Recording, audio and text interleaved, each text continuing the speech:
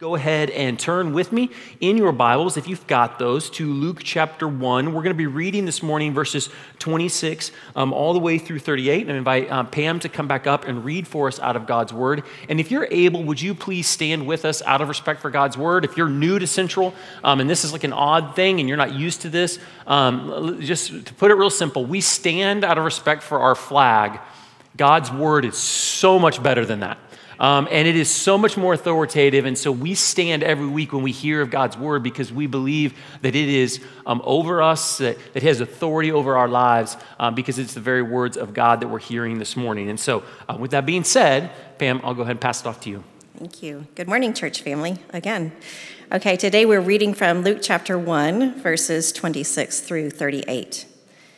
In the 6th month, the angel Gabriel was sent from God to a city of Galilee named Nazareth, to a virgin betrothed to a man whose name was Joseph, of the house of David. And the virgin's name was Mary. And he came to her and said, "Greetings, O favored one, the Lord is with you." But she was greatly troubled at the saying and tried to discern what sort of greeting this might be. And the angel said to her, "Do not be afraid, Mary, for you have found favor with God. And behold, you will conceive in your womb and bear a son, and you shall call his name Jesus. And he will be great, and he will be called the Son of the Most High. And the Lord will give to him the throne of his father David, and he will reign over the house of Jacob forever, and of his kingdom there will be no end." And Mary said to the angel, "How will this be, since I am a virgin?" And the angel answered her, "The Holy Spirit will come upon you, and the power of the Most High will overshadow you. Therefore, the child to be born will be called Holy, the Son of God. And behold, your relative Elizabeth, in her old age, has also conceived a son, and this is the 6th month with her, who was called barren. For nothing will be impossible with God." And Mary said, "Behold, I am the servant of the Lord. Let it be to me according to your word." And the angel departed from her. You may be seated. Pam, thank you. So how many of you have ever heard of the show on PBS, the Antique Roadshow? Any of you? Okay, so for you who are under the age of 50, no, I'm just kidding. Like, I've known about the Antique Roadshow for a long time. But anyway, if you're not sure what the Antique Roadshow is, let me give you a little bit of an example of what the premise is. So the Antique Roadshow is this traveling group of appraisers and kind of a convention where they gather together in like a convention hall, and then people in that city bring them their goods, their heirlooms, their valuables, the antiques, to get them appraised by professionals, right? And the hope is that they're going to find some wonderful treasure that's been buried in some chest in their house or some drawer somewhere that was passed down from one generation to the next. And so if you watch the show, the whole point is you watch these people come to the appraisers and you don't know what's going to happen. Sometimes they get an appraisal that just blows their minds, and other times these people are really, really disappointed in what that appraisal is. Well, in 2004, there was a guy who came to the Antique Roadshow and he had a watch, and this watch had been given to him by his great-grandfather.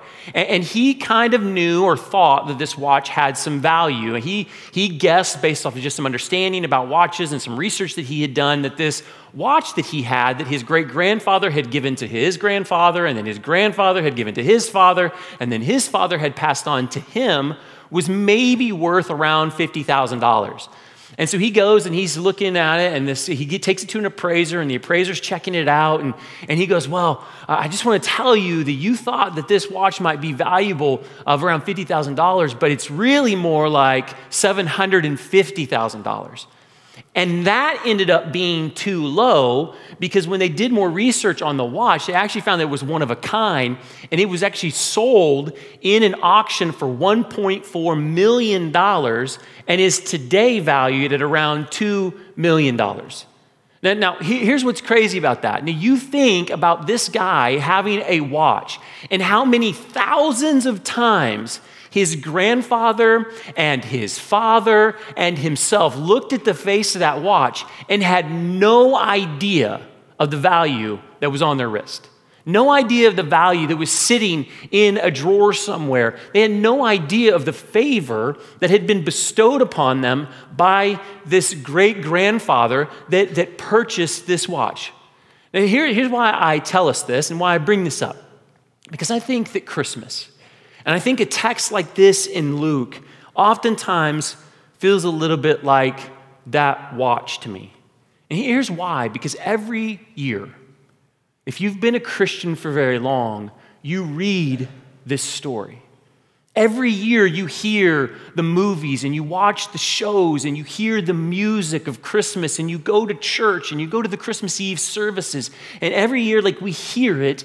And I think it's really easy for us to be like, oh, wow, this is valuable. This is a neat thing. But because we've heard it so many times, because we see it every day in our lives, we can miss the true value of it. And we can just, not intentionally, but just kind of get used to the fact that it's there and just used to the story. And we kind of forget all of the beauty that's there and why God has given us this story and why God has given us this moment, why He's written these things down for us in His Word. And so my hope for us this morning, as we study this and as we look about the favor of God that's given to us in His Son Jesus, the favor of God that is expressed to Mary, this young girl, that our hearts would become alive again to the story that I think is easy for us to just kind of get used to, that we would become zealous for that story, that we'd be excited and see it with new eyes in a little different kind of way. And so with that being the case and with that being our desire, the only way that can happen is if the Spirit works in us. And so with that, would you join me in prayer?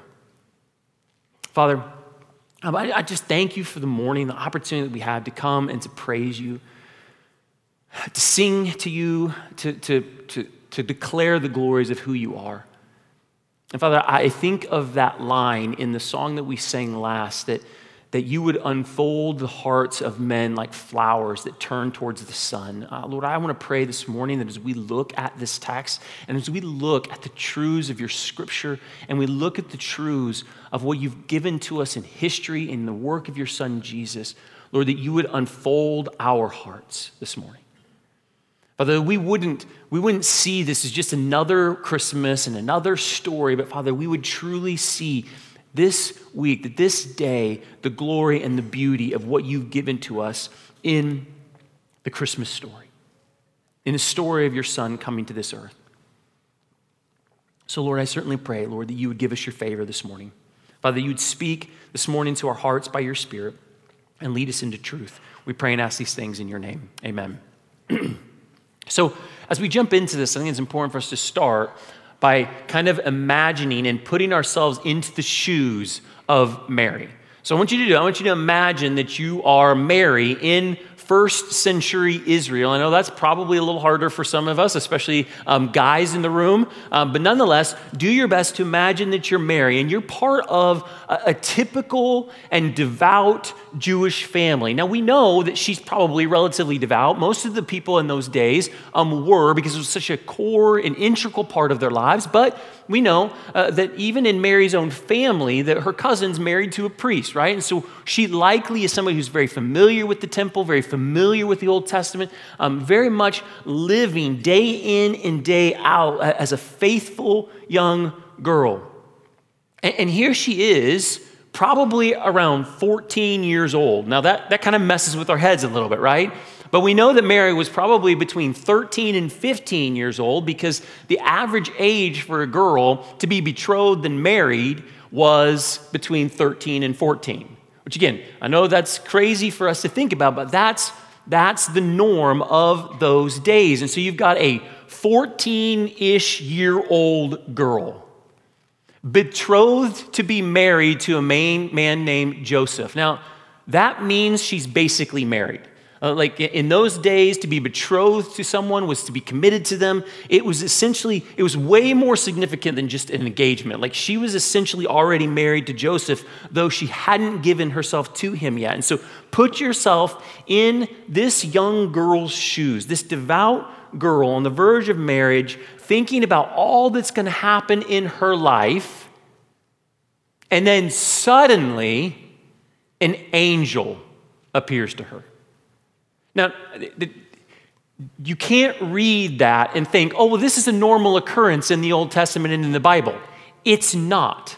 Even in the Old Testament, all the times where we see God do miraculous things and appear to his people and angels come, like that is over the span of thousands of years. And so we read it in a book and we think, well, this happened all the time. But it didn't. And even more so for the people of Israel, like they haven't seen anything like this for 400 years since the canon was closed with the ending of what was likely 2 Chronicles, but in our text it's Malachi, right? And so here's the thing, like this is not normal. Not normal. And this 14-year-old girl sees an angel. And an angel comes to her, and we read this morning, says, "Greetings, O favored one, the Lord is with you." And this isn't just some angel, by the way, this is Gabriel. They knew who Gabriel was, like the top shelf angel. So like she's getting the best angel, if you will. And Gabriel comes and he gives this 14-year-old girl this greeting. And we're going to look at how Mary responds to that, but we need to think about, what does this greeting actually mean? What is Gabriel actually communicating to this girl when he appears to her? Well, first, and it seems really obvious, but at first she says that she is favored. Now, what does this mean? This means she has had grace bestowed upon her. She has become the recipient of God's freely bestowed beneficent goodwill. Right? God's goodwill. Now, again, just think about what that means. A 14-year-old girl, you're nobody. You're from nowhere.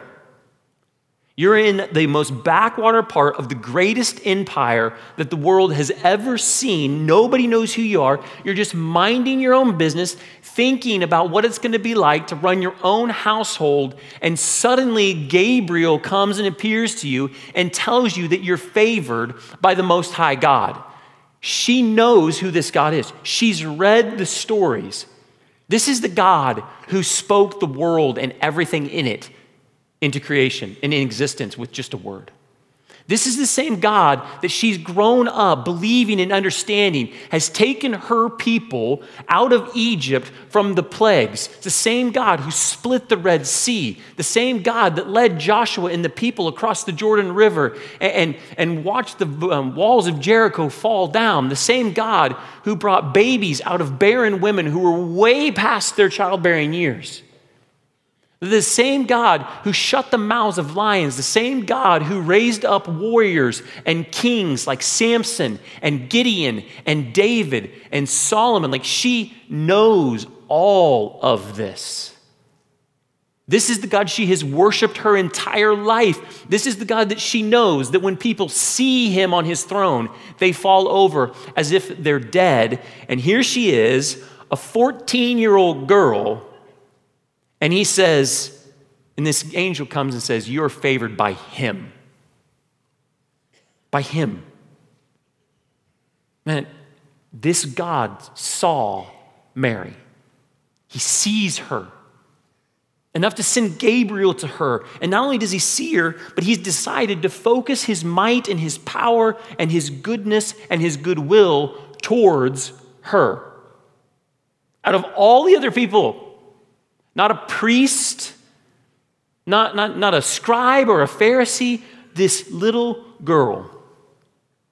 And this kind of favor that Gabriel speaks of is so closely tied with grace, which we'll see later, and is important. And this idea leads us to the second thing that is embedded in this very short greeting. Not only is she favored, but this favor is something that cannot be earned. Don't put Mary on a pedestal. I know lots of people throughout history have done this, where they look at Mary as if she's like some sort of a pure and perfect girl. Listen, brothers and sisters, Mary is just like you and I, as Romans chapter 3 says, all have sinned. It doesn't say all have sinned except Mary. All have sinned and fallen short of the glory of God. This includes Mary. Mary hadn't done anything great. Mary hadn't written books of wisdom. She hadn't done anything in the temple. Like, she's just a 14-year-old girl. Those of you who have kids, think about your kids at 14, 13. And she hasn't done anything yet. And yet God chooses to bestow his goodwill on her. She didn't earn it. She doesn't deserve it, but he does it anyway. He chooses. Like, this is the very definition of grace and favor. Now, I want to just stop real quick because I want us to just ask, those of you in this room, you might be here this morning, you might think to yourself, like, I don't believe any of this stuff.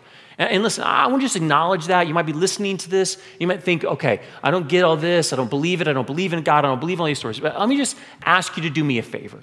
Even if you're in this room or you're listening online right now and you don't believe these things, like, here's what I ask. Imagine if this were true. Imagine if the holy God of the universe really did step into the world and did send an angel to talk to this 14-year-old nobody in the middle of the backwater part of the Roman Empire when she didn't do anything to deserve it, and he begins to speak. Isn't that something worth paying attention to? Isn't that an amazing thought? Isn't that an amazing thing to consider? And how wonderful it would be. Well, it is. And I want you to at least consider the realities of that. And for those of us who do believe all this to be true, like, we recognize that this is a glorious moment. And this should be enough.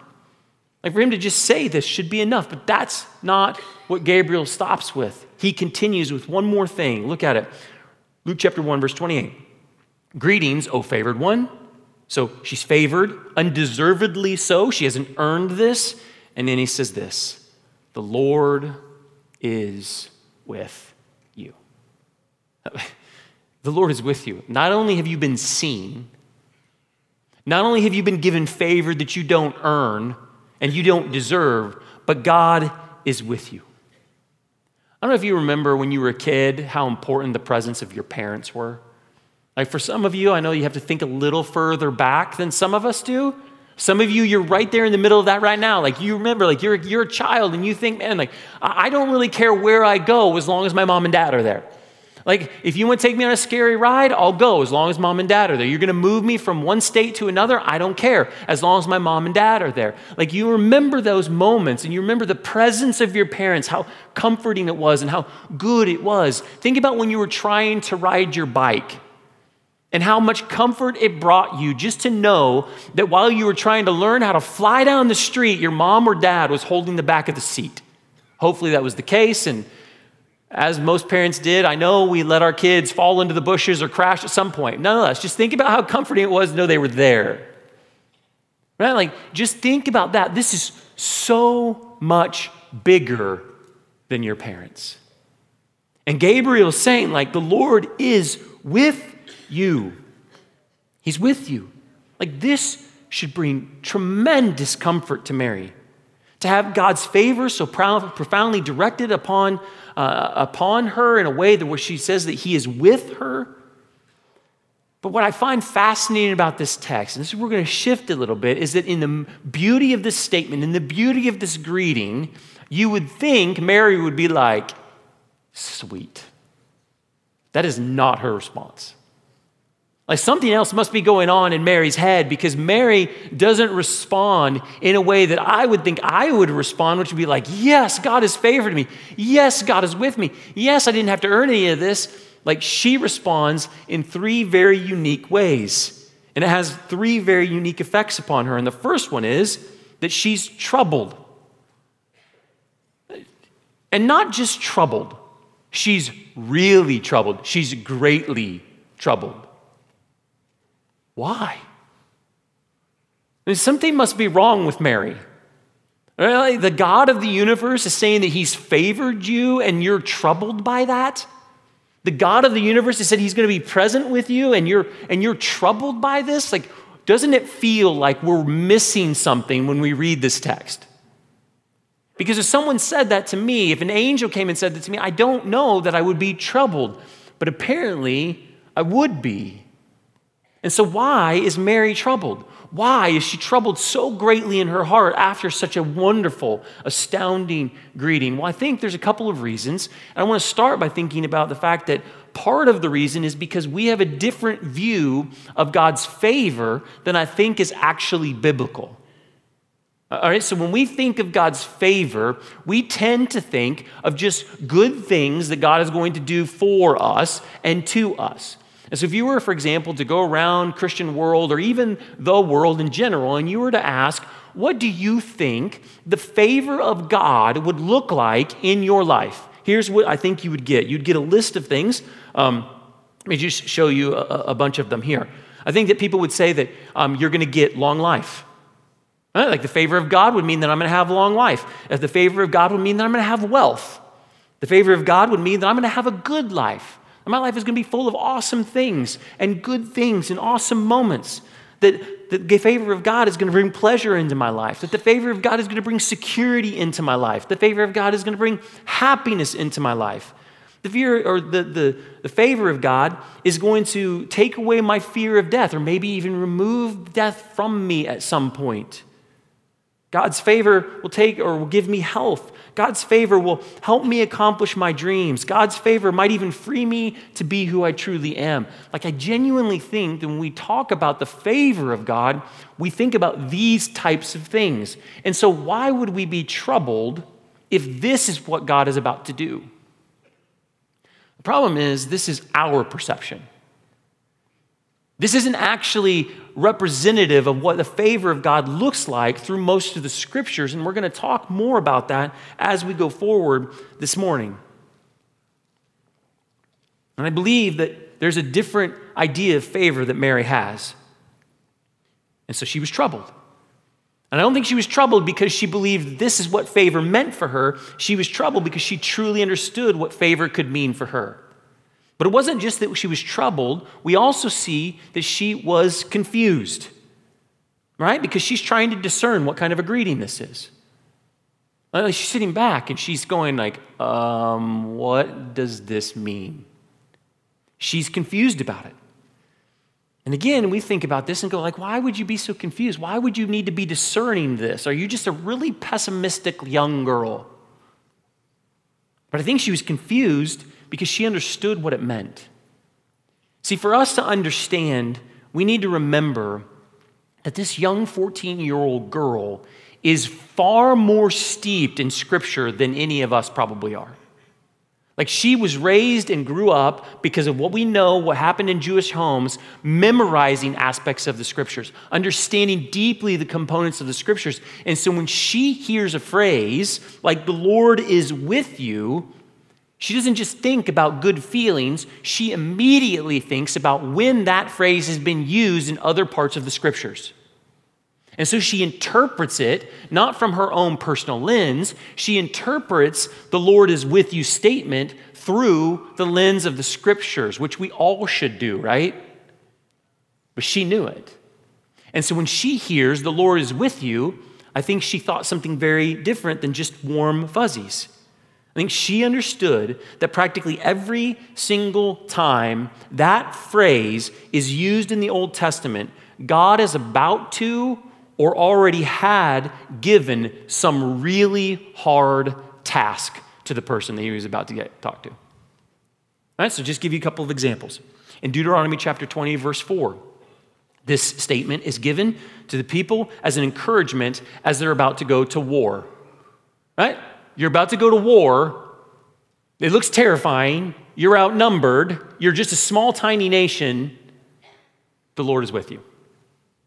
In Deuteronomy chapter 31, verse 6, this is told to Joshua, who's taking on the mantle of Moses, like the greatest leader of the people of Israel up to that point. And he's being told, I want you to not only take over the rule of these people, but I want you to take them into Canaan, to go after Jericho first.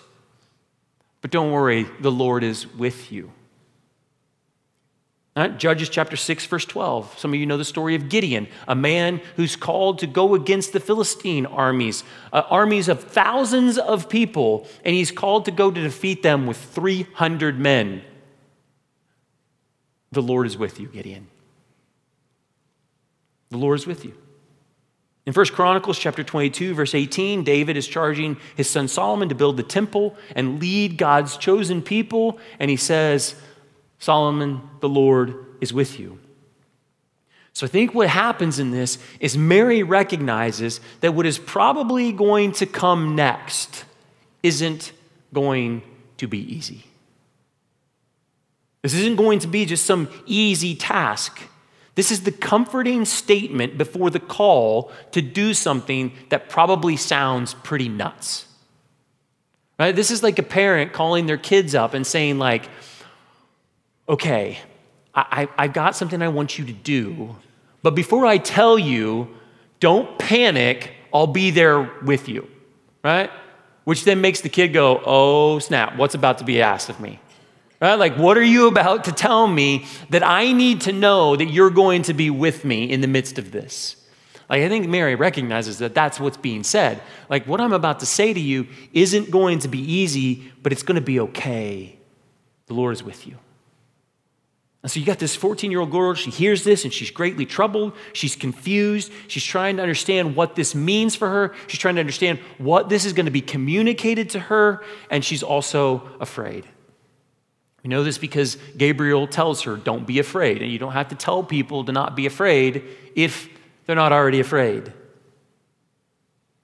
She's experiencing fear, and rightfully so. Like, there's an angel in her room. There's an angel in her room. And he's from the holy God. And he's probably about to tell her something or call her to do something that's extremely difficult. Again, put yourself in her shoes. You're 14. And you go to your mom. Mom, I have something I need to tell you. I'm pregnant, but it's okay. Because Gabriel told me it's not from a man, it's from God. You don't think that'd be scary? You don't think that would be troubling? Like, this is the reality of what Mary is about to experience. And so she's experiencing these very real emotions in the midst of something that's about to be told to her. She's troubled, she's confused, and she's afraid. And knowing that this is where her heart is at, Gabriel responds to her trouble and her confusion and her fear in this way. He says, don't be afraid. Oh, thanks, Gabriel. Mary, for you have found favor with God. So he just repeats it again. And then he goes on to tell her she's going to be pregnant as a virgin. She's going to bear a son. And the Lord is going to give him the throne of his father David, and he is going to rule over the house of Jacob forever. And in his kingdom, there will be no end. His rule will go forever. Mary knew exactly who this man was to be. She knew exactly who this angel was talking about. He was talking about the Messiah. He was talking about the Christ. He was talking about the Son of God that would come. This favor is like anything that we have ever seen in the history of the world. It's unlike anything we've ever seen in all of the scriptures previous to this point, and it is absolutely transformative, not only to this girl, but to the world. Amen?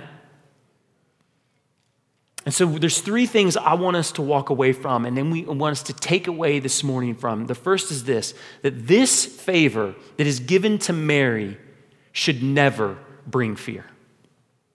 This favor is grace. It's grace. Grace to come through this baby.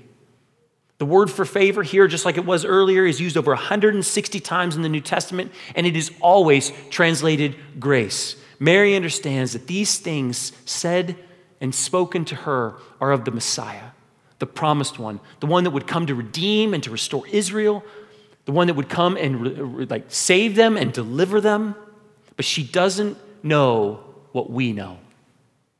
Mary doesn't know yet what we know now in 2023, that this favor, the favor that Gabriel is talking about, the favor of the Son of God, is one that is born of love. You remember John 3:16? We talked about it last week. For God so loved the world that he gave his only son. God so loved the world that he gave his only son. This message is being given to Mary. It's about love. It's about love for Mary. It's about love for the people of Israel. It's about love for the world. It's a reward. It's grace. It's unmerited favor. It's favor that is birthed out of the love of God for his people. And Scripture is clear.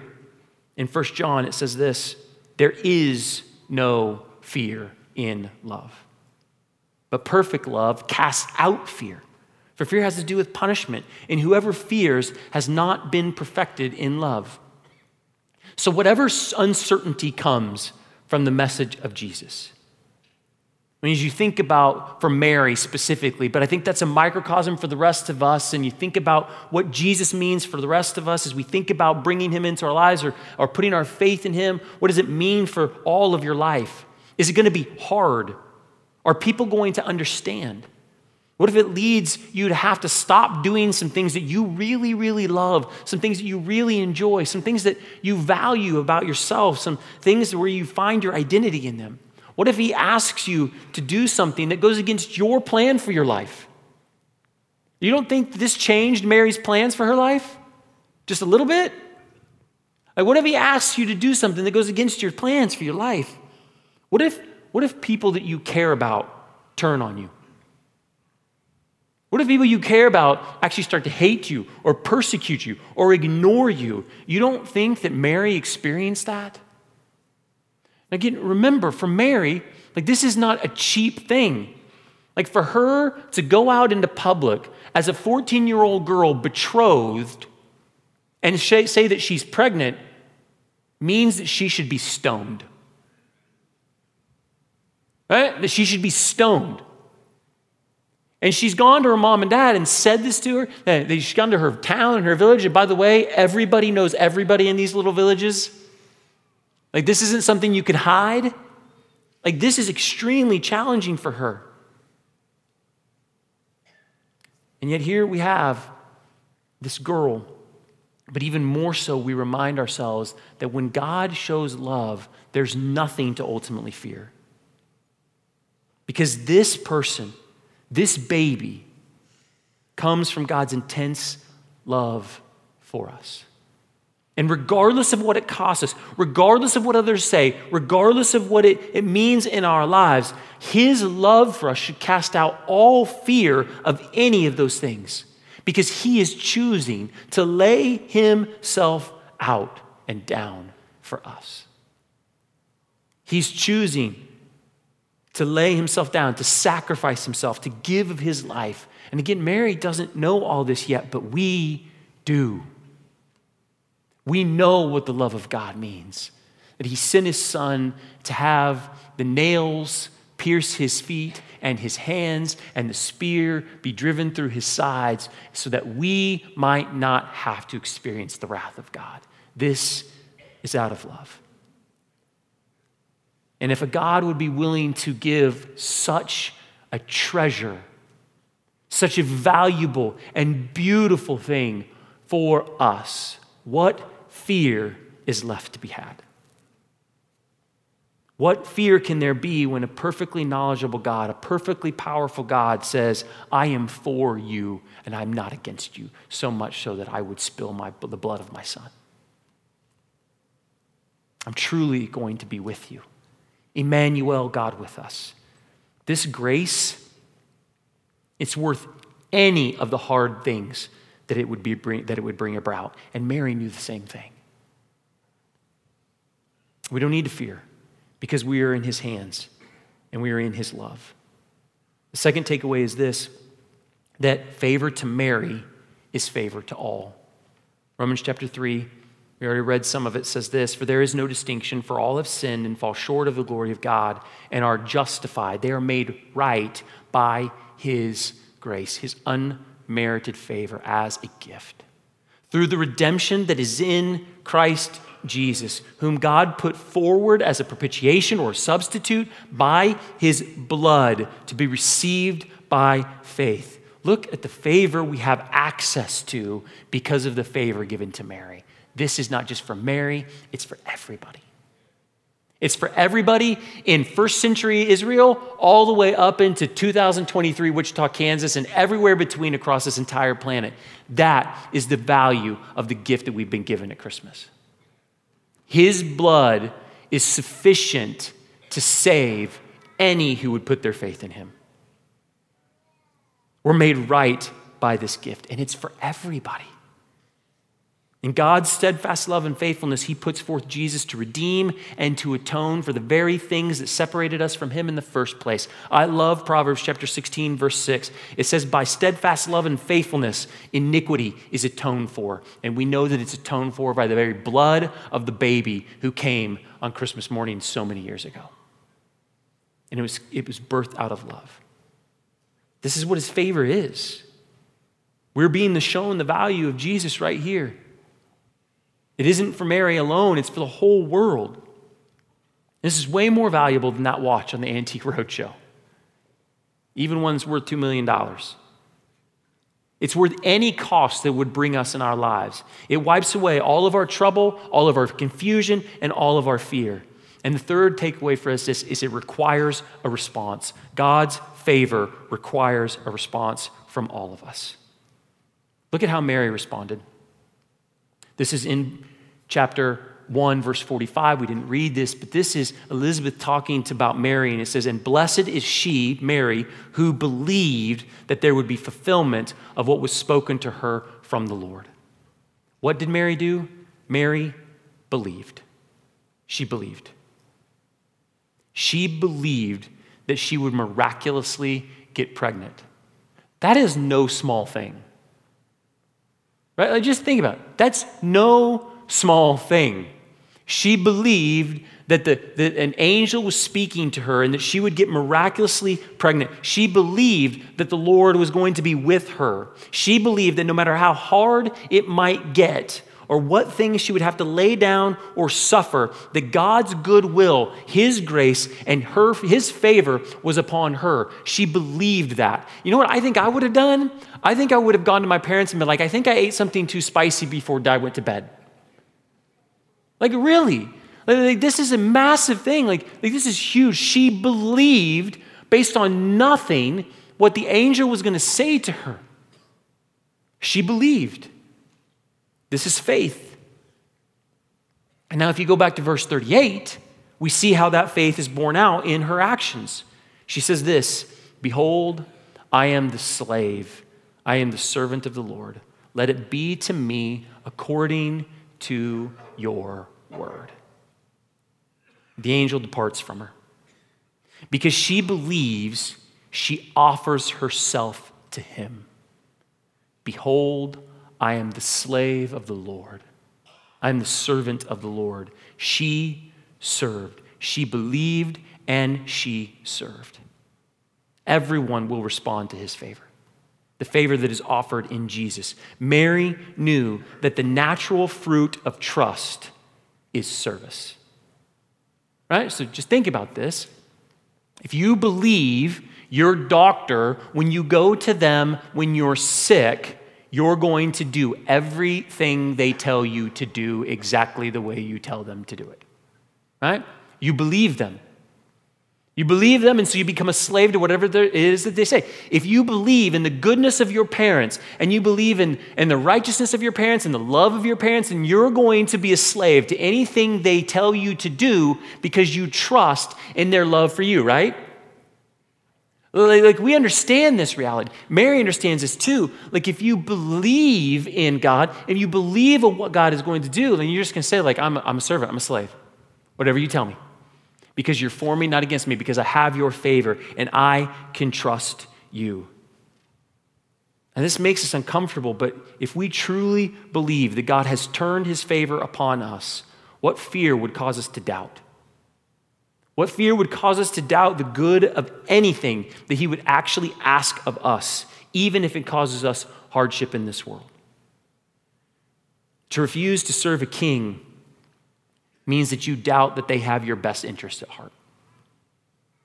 To refuse to serve a king means that you doubt that they have your best interest at heart.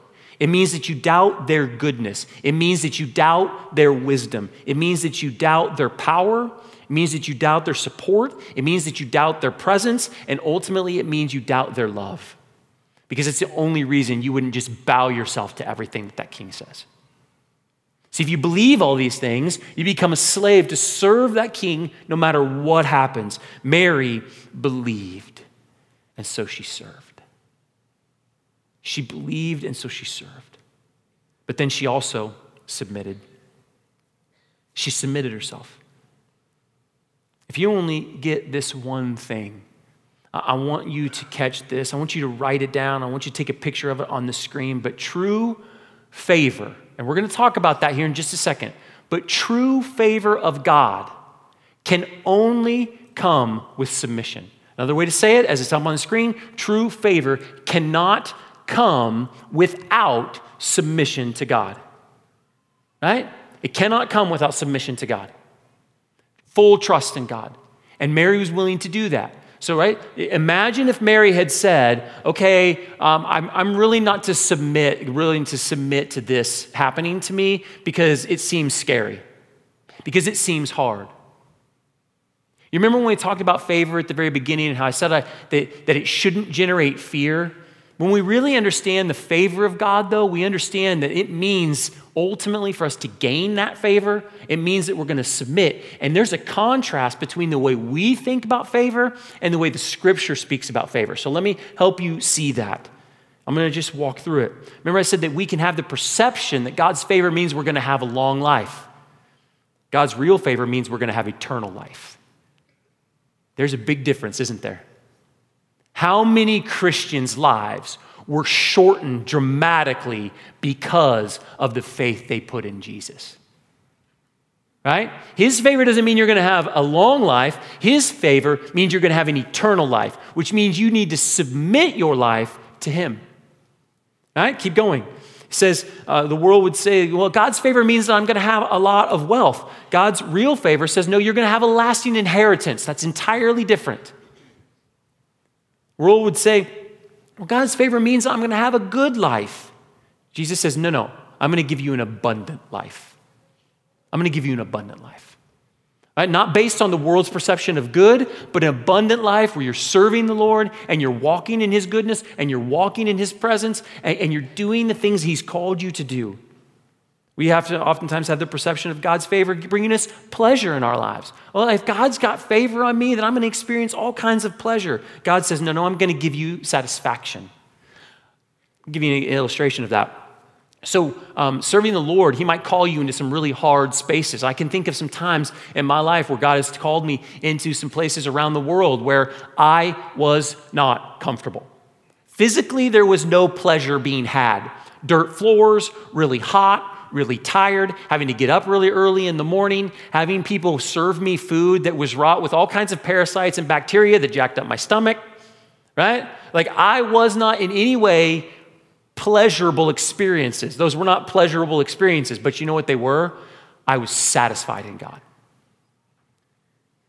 I was satisfied. I was satisfied to be in a place where He had called me to be. I was satisfied in the midst of His will. And there's a big difference between experiencing earthly pleasure and satisfaction. And God's favor promises satisfaction in the midst of His will. I don't know that Mary enjoyed people talking about her behind her back, but she had satisfaction in knowing that she was in the will of God.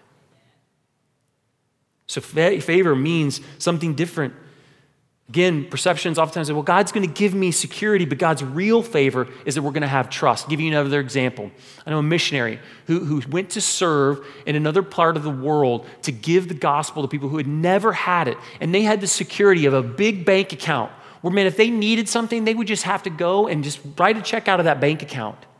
And that's fine. There's nothing wrong with that. I'm just saying, but what they learned was that when they gave that away, they actually gained the favor of God by having to learn to trust Him. And so they would give examples of like, when my son needed shoes, like we just prayed. And then He would provide. And we would get to see God come through and meet our needs. See, God's real favor is that we grow in trust for Him. It's not that we always have security in the world's eyes. Now, we do have security in our faith, but nonetheless. Perceptions of God's favor can oftentimes be happiness. God's real favor is that he gives us joy. We can have fear of death not coming to us. God's real favor is that he gives us victory over death. Perception of God's favor is that we're going to have health. God says, no, you may not. You might. I can heal you, but you know what you will have? You will have healing in all of your weaknesses forever. You'll never experience it. Once you get to heaven, like all of it's going to be wiped away. Every tear, every piece of brokenness, every corruption of your flesh is going to be wiped away, and you won't ever need to be healed again. Perceptions of God's favor is that he is going to help us accomplish our dreams. God's real favor is that he allows us to participate in his dreams, his purposes, his plans. Perception of God's favor is oftentimes, man, he's going to free me to be who I am.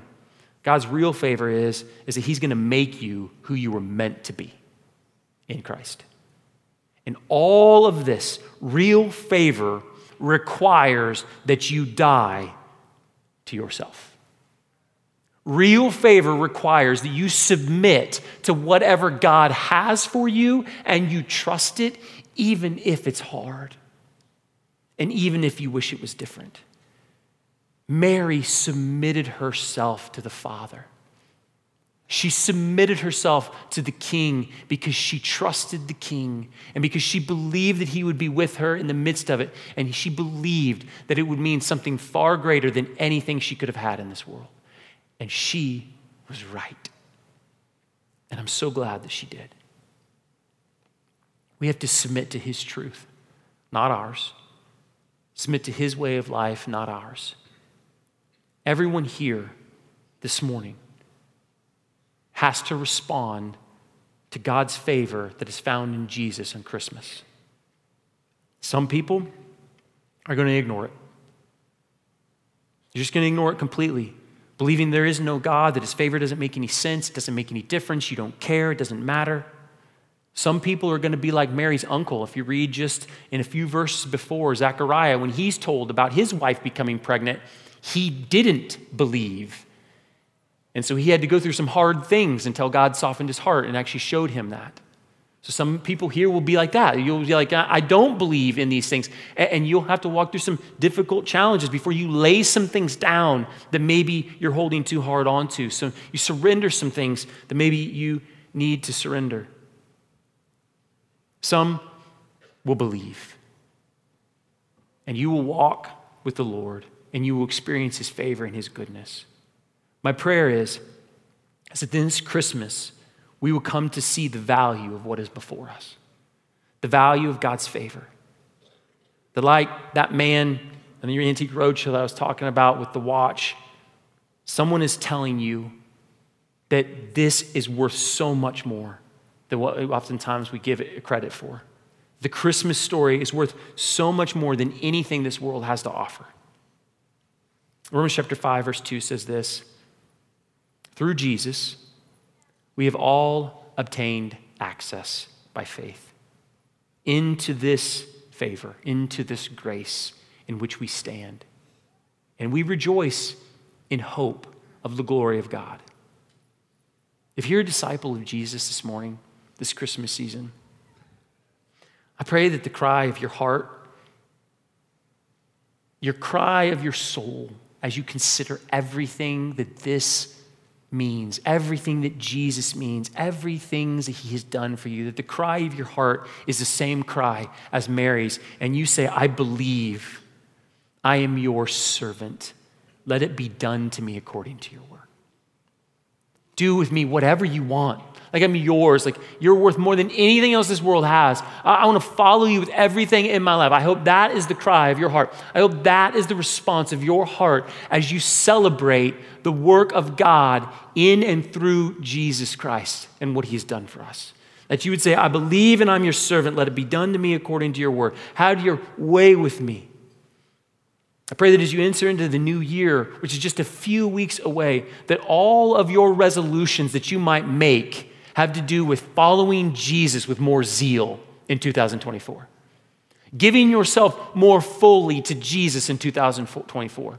surrendering more of your heart and more of your sins and more of your addictions to Jesus in 2024. We actually have a sermon series we're going to start in 2024 called Faithfulness, because our desire is to walk in faithfulness more deeply as we enter into that. My prayer is, if you haven't seen the value of Christmas, the favor of the living God, I want you to know we're praying for you. We're praying that you would see, that you would have eyes to see and ears to hear the favor of God, that you would actually desire to have him with you, that you would have a desire to have him call you friend, have him call you son or daughter and walk with you, to take away your fears and cast them away, because if you're in Christ, there is no fear, because there is therefore no condemnation for those who are in Jesus. Listen, if you're one of those people, there's a lot you're not going to know. There's a lot that you're not going to understand. There's a lot that might even trouble you. There's a lot that might even confuse you. You might be like, I don't know what God's going to call me into. I don't know what he might lead me into. I don't know what I have to lay down. But I can tell you this, as somebody who's walked with Jesus, that nothing that he might ask you to give, no cost that it takes to find Jesus, will ever surpass the beauty of walking with him and the promises he gives to you. And I pray and I hope that your heart would be open to that you would see it, and that you would respond by belief. Because all of this is out of love. For God so loved the world, Christmas. For God so loved the world, we have a baby. For God so loved the world, that baby would grow up and take the cross for you. Like, that's the beauty and the value. And I hope you see it. We're going to sing a song, and as we sing this song, I want you to just ponder the beauty of that as we worship. But I also want to invite you, if you want to talk to somebody about stepping into that and trusting Jesus and trusting the Lord, like, we want to be available to talk with you. And I promise that if you want to talk with someone, you may not be ready to commit your life yet, but you just want to ask more, you want to talk more, whatever that is, like, we want to pray with you, we want to be available. And so we're going to have prayer counselors and elders up at the front. I'll be up at the front as well. We'd love to talk with you. Don't care what your age is, don't care what your background is. I don't care how bad your sins are. Jesus' blood is valuable enough to cover them all. And I'm going to invite you to come into that. I want you to invite you to step into the favor of God. Step into the favor of the living God this morning. Pray with me. Father, thank you for this story. And I know we've covered a ton of stuff here.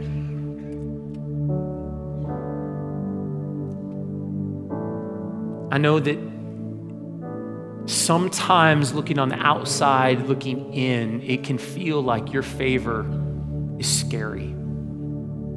You might call us to hard things, that it's going to cost us something, that it's going to be hard, that it's going to be full of sacrifice.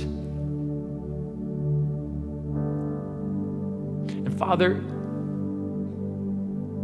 your promise is, though, that you have given us your grace to lead us to life. That you've given us your Son, who's the way, the truth, and the life, that we might come to you. And the value of that gift, the value of being able to enter into your presence, the value of the blood that is spilled for us to take care of our sins and to address our debt to you and to reconcile us and to redeem us and to deliver us, to take us out of darkness, all the things we've talked about already in this Christmas season, the value of that is worth the sell of everything in our lives. Father, may we as your people, those who have put your faith, may we be more dedicated to serving you, to believing you, and to following you with our whole heart, our whole mind, our whole strength, out of love for what you've done. For those that are here that don't know you yet, Lord, we pray that you would open their hearts. Open their eyes that they might find your favor. That in faith, they might step into your favor. Father, I pray that some would do that even this morning during this Christmas season. Thank you for the opportunity and the privilege to be reminded of your goodness, of your love, and of your favor. May we never forget it.